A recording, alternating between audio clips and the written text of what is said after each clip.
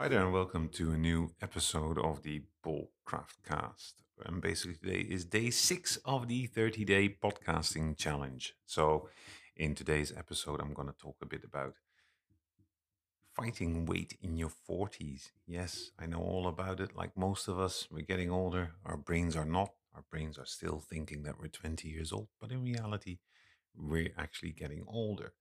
Yeah, so one of the things for me here is how do I control my weight? Yeah, I mean, that's probably a simple question, but I guess that everybody has that similar challenge. And what does BMI really tell me? I always hear BMI is too high, you're obese, you're this and that. And then I started researching what BMI actually is, and it turns out it was a measurement installed by the British Special Forces during and after the Second World War to measure whether men or not were fit enough to join the Special Forces, men between their 18th and their 25th year of living. So I'm looking at that and I'm about double that age. So BMI is out the door. Yeah, that's one of the things I have. But, a couple of months ago, I started noticing on the scales that whatever I did, I wasn't really losing weight. And I guess for some of you, that might be very recognizable because I think that most people do have it.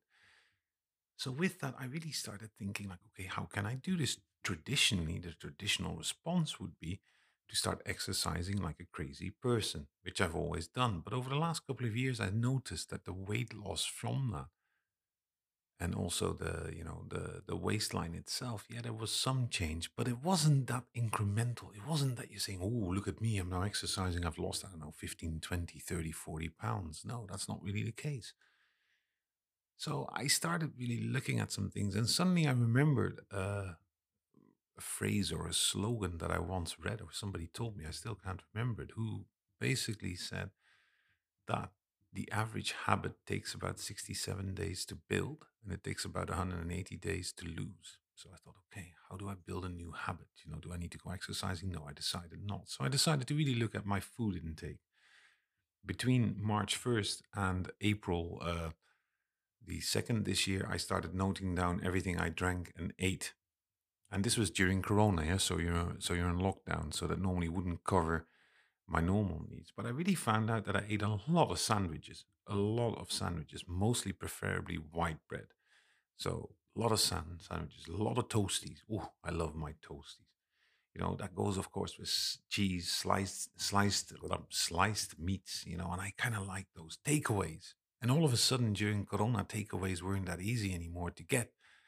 Yeah, so I kind of missed that, but I had a lot of pizzas, a lot of Greek food. I love Greek food, but souvlaki and gyros and all those kind of things. You get half a kilo of it. Yeah. I mean, I can't really let that go. Loads of sugared yogurts. Yeah. And my favorite, microwavable hamburgers. I love those. I love those. Yeah, potato wedges, deep fried potatoes, fries, beef, steak, pork, stews. You name it. I love every single one of them. But I also have a problem is that I can't have, as the older I get, I can't really maintain the discipline to control my portions. So I really thought in the beginning, like, okay, why not control my portions a bit? Why not just state, okay, this is how much you can have? Well, that doesn't really work with me because I'm not very good at measuring myself. So instead, I looked at, okay, I can't train like a crazy person. I know what I'm eating in a month. And to be very honest, that shocked me. But I also understood why I was weighing 250 pounds or 123 kilograms. I suddenly understood what was really happening. So with that, I really started reshaping my diet with in the back of my mind. It takes 67 days to build a habit. Now I thought I can go all crazy, but I really, let's do this in moderation. So instead, I have this diet now, and this took some time to get used to. And I also found out eating healthy isn't cheap, strangely enough. Yeah, so I have a diet of walnuts, almonds, and hazelnuts. They're non-sugared, non-roasted, just basically dried. I eat a lot of those. I eat about no, not half a kilo. I eat a few hundred grams a week of that. Non-fatty yogurt every morning. You can choose here in the Netherlands where I live about the Icelandic one, the Greek one, or the French one. Well, I choose the French one because the Icelandic one, skyr is not my favorite taste. The Greek one, for some strange reason, smells like poo poo, so I'm not going to have that. And the French one is actually nice and it's a bit more, it's kind of thick. but it's nice. Then I added some granola into it, and again, low or low and no sugar, non-sugared granola. And Jesus, I never really realized that a little bowl of granola at 7 or 8 in the morning keeps you full until 2 or 3 in the afternoon. I never realized it, but it really, that's a lot, So I'd also conflicted there with my normal pattern of eating warm in the afternoon and warm in the evening. And one of the things I didn't want to do was again start eating at 8 or 9 in the evening, what I've done for so many years. So instead, I looked at the what to eat, and I thought, you know what, just have 4 times a week fish, yeah, whether it's salmon or tuna or herring, whatever it is. Yeah, have some salad with it. Yeah, rocket lettuce, carrots, some simple additive shrimps or something, meaty tomatoes, and chili and orange dressing. And then the only thing that is not made by myself is chili and orange dressing, which I potentially could do as well. Yeah, so I started doing that, and in the beginning, I was hungry. But those nuts and those walnuts turned out to be a pretty good replacement for all the crisps for some strange reason. Yeah, and with that, I did it in the first 4 days, and it was really difficult. It was tough. I also had limited my Coca Cola intake. So more water than Coca Cola instead of Coca Cola and no water.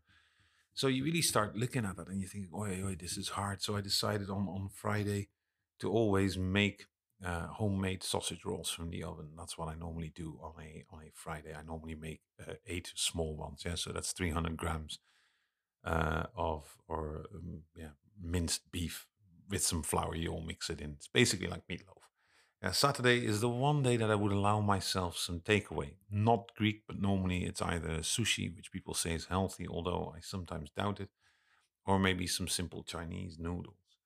And then we have Sunday, and that's the day of the raclettes. And raclettes are basically omelets that I fill with all kind of stuff, mostly shrimp.